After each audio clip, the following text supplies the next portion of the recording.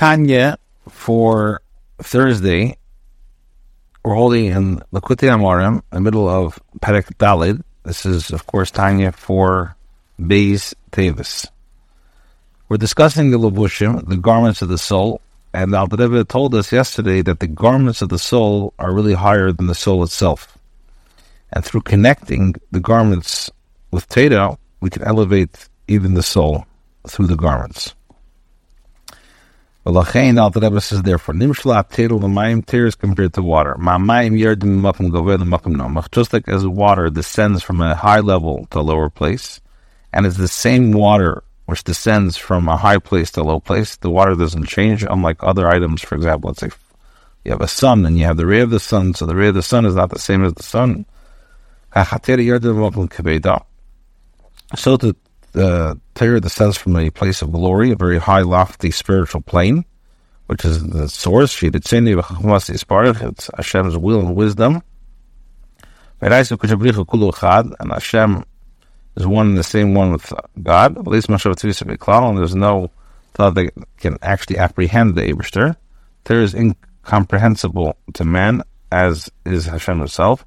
And from there the Torah has journeyed in a descent through through the chain-like order of interconnected spiritual worlds, as we explained in Perek Beis, until it's enclosed in material matters and things for this world. Which comprise nearly all the Torah's commandments and their laws. And also in the physical letter combination written with the ink in the book, namely the 24 books of Torah, so that every human thought be able to actually grasp him, even speech and action. Which is lower than Mashava, be able to grasp them and clothe themselves in them by performing the commandments in speech and action.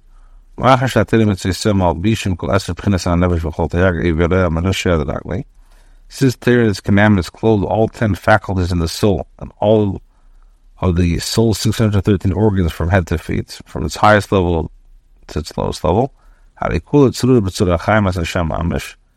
soul is truly completely bound up with Hashem and the bound of life. And the very light of Hashem envelops and closes from head to foot. Which as the Torah says, Tzuri echsabli.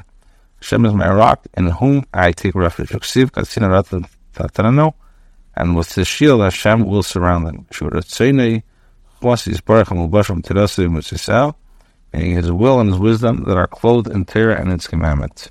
So we see that although Hashem's wisdom and the will are beyond man's reach, they are made accessible to him because the Torah is clothed in physical terms and its commandments are vested in physical objects.